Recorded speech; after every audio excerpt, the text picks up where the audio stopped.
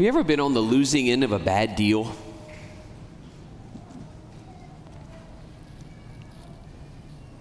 Just kind of looking back and you felt like you got gypped, you got stolen, you got taken advantage of.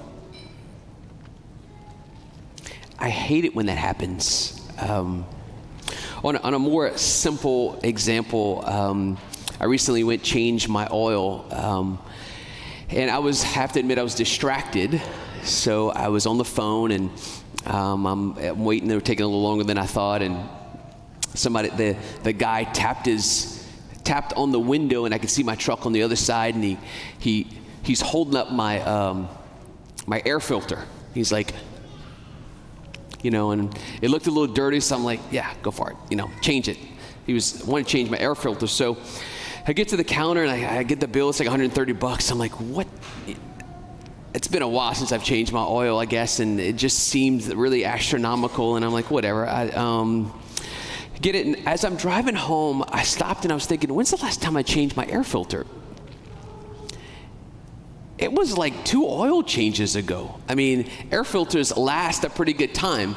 And I was just thinking, like, wait, filters are supposed to be dirty. It was dirty. Like, it didn't need to be changed. I think I got taken. Not that any of you have ever experienced that before. I was also thinking of, like, okay, what would be an example of a bad deal? I was talking to a friend who was maybe looking at a piece of property. They had their dream home they were going to build on this property. It was a nice piece of property that had some woods, and they had kind of already fallen in love with the piece of property, and they were going to design how they were going to get to the piece of property and all this other stuff. And right before the deal, they had a survey just kind of go in just to see what's going on. And it just so happened that this massive old abandoned oil well pipe was running right through the piece of property, and they wouldn't have been able to build where they wanted to build had they bought the property. It was undisclosed, but it'd have been a bad deal. Classic bad deal if you go read the Old Testament. I don't know if you're familiar with the story of Jacob and Esau. So we know the classic Abraham, Isaac, and Jacob. Jacob was the son of Isaac. They were born at the same time. So Esau was born right before Jacob. So Esau had the rightful lineage, the rightful inheritance of his father, which meant a lot in the Jewish custom. It meant he would get twice as much of the inheritance. It meant he would get the leadership of the family and all this stuff. Well, Esau was working in the field one day, and he's tired and he's exhausted, and he comes home, and his brother Jacob is making a stew, and it smelled good. And Esau was like, I want some. I'm hungry. He's starving. He's famished. And Jacob says, sure, I'll give you a bowl of soup if you give me your birthright. If you give me, basically, your right to be first and oldest boy in the family, which meant a significant amount. And he took the deal. He literally traded his birthright for a bowl of soup. Bad deal. Not a good choice.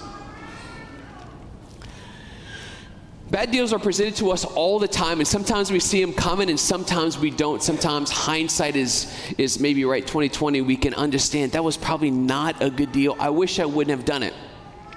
But we do it anyway. But what if I told you, what if we could better identify bad deals before they get to us so that we can make better decisions? I think most of us would be really intrigued or interested in that. What we're going to talk about today in the gospel is that the devil is the master at proposing bad deals to us. He's constantly proposing deals. And he's a swindler, and he's a thief, and he's a robber, and he likes to manipulate, and he likes to trick us. We heard it in the first reading. Adam and Eve had everything they needed. Everything. And here comes the devil trying to make a bad deal, right? Goes to Eve. What'd you think about that tree over there? Looks pretty good. Shiny apples. Yeah, God told us we were not supposed to eat from that tree. We could eat from any other tree in the garden, but we're not supposed to eat from that tree. And here he is. This is his tactic, right? Well, did God really tell you not to eat from that tree? Did he really? No, actually, if you eat from that tree, you actually will have knowledge of good and evil, and you will be like God. And so he starts to kind of manipulate, and he starts to propose a viable option to choose when they had already ruled it out. And then he convinces them to choose it. And then Eve convinces Adam to eat. And all of a sudden, they're kicked out of the garden. If they would have known that the devil was trying to trick them into a bad deal, they would have never done it in the first place. But it's not that easy. And the title of our preaching series this Lent is entitled, Living Yes Requires No. I would imagine most of us in here want to say yes to Jesus, if not all of us. We want to say yes to God, we want to follow God, but yet how often do we find ourselves making choices that are completely contrary to our relationship with God? And we wonder, how does that happen? How can I possibly have gotten here? Well, the important thing to realize is, yes, it is important to say yes to Jesus. But it's equally as important to say no to the things that keep us from Jesus. We have to understand that we need to say no as much as we need to say yes. Living a yes requires no. And we can look today in the gospel what Jesus did. The devil's trying to tempt Jesus today in the gospel 3 different times. He's trying to propose some shady deals to him. And Jesus is going to be discerning. Jesus is always having his eye on his Father, and he knows who he is. What's the first temptation? Let's take a look at it. For those of you who have your Bible, it's Gospel of Matthew chapter 4. For those of you who have the Missalettes, it's on page 75. First temptation. It said, the tempter approaches Jesus and said this. Jesus had just fasted for 40 days and 40 nights, so he's hungry, he's starving. The devil says, command that these stones become loaves of bread. Now, there's nothing wrong with bread. Bread is good. It's good to eat. There's nothing sinful about bread. But the devil is trying to get Jesus to use his power, which was given to him to glorify his Father, to use his power to be self-serving, to serve himself. He could change the stones into bread, and he could feed himself. But it's a temptation. It's a temptation to serve himself with his own power, to be self-seeking, self-serving. And Jesus responds with this. One does not live on bread alone, but on every word that comes forth from the mouth of God. So Jesus quotes scripture to communicate to the devil, I'm not going to give in to your lies. I'm not going to give in to your deal. I'm not going to exchange my spiritual hunger. Every word that comes from the Father, he hungers for something more. I'm not going to give that up to gratify a shallow hunger just for my body. So the devil's cunning, right? Jesus used scripture to outsmart me. So the next one, the devil actually comes quoting scripture, trying to trick him, right? The next temptation. If you are the Son of God, throw yourself down, for it is written. So now he's getting smart. For it's written, he will command his angels concerning you, and with their hands they will support you, lest you dash your foot against a stone. Jesus, if you have so much faith in your Father, throw yourself down, because your Father's going to come rescue you. Because scripture says he's going to rescue you.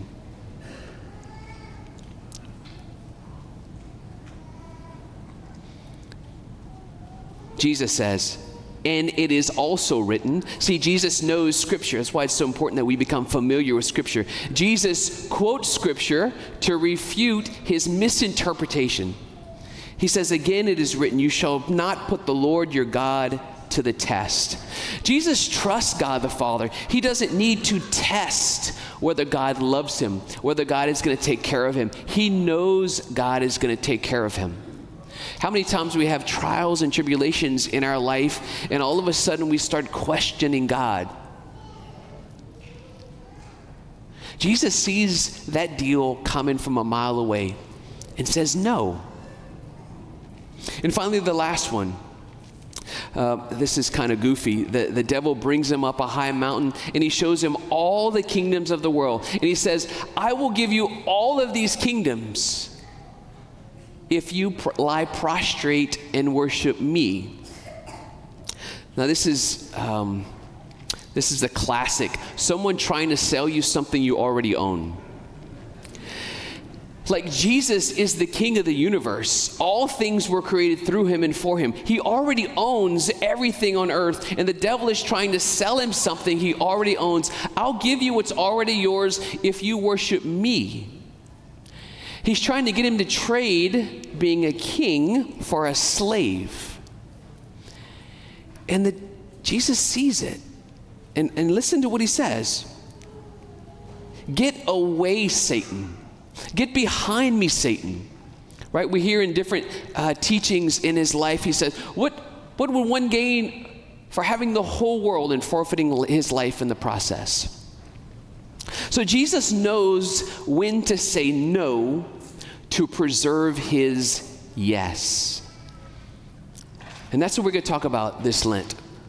We're going to unpack the 7 deadly sins. These are basically 7 deadly sins, 7 deadly ways that the enemy of our human nature has attacked people over the centuries. And you and I fall prey to this trap all the time. Because it's not easy always to identify how the devil's working. He makes it very attractive. Sin is very attractive. We wouldn't choose it if it wouldn't be. It's very subtle. And so we're going to unpack the 7 deadly sins. Hopefully, maybe if you came for Ash Wednesday, you picked up one of these pamphlets. It's basically just a guide for our Lenten practices. They have some top 10 practices for Lent that most people maybe have practiced in the past, but it also has an examination of conscience inside of it. And each week we're going to take a deadly sin and we're going to talk about it. And we're going to talk about how does the devil try to penetrate our lives and to sabotage our commitment to Jesus, so that you and I can be more fortified in our yes, and we can see a bad deal coming a mile away. Would you not be interested if you could see the tactics of the devil more clearly? Would you not be interested? Could you imagine if we all learned better how the enemy tries to trick us, to choose death rather than life, to choose a curse rather than a blessing?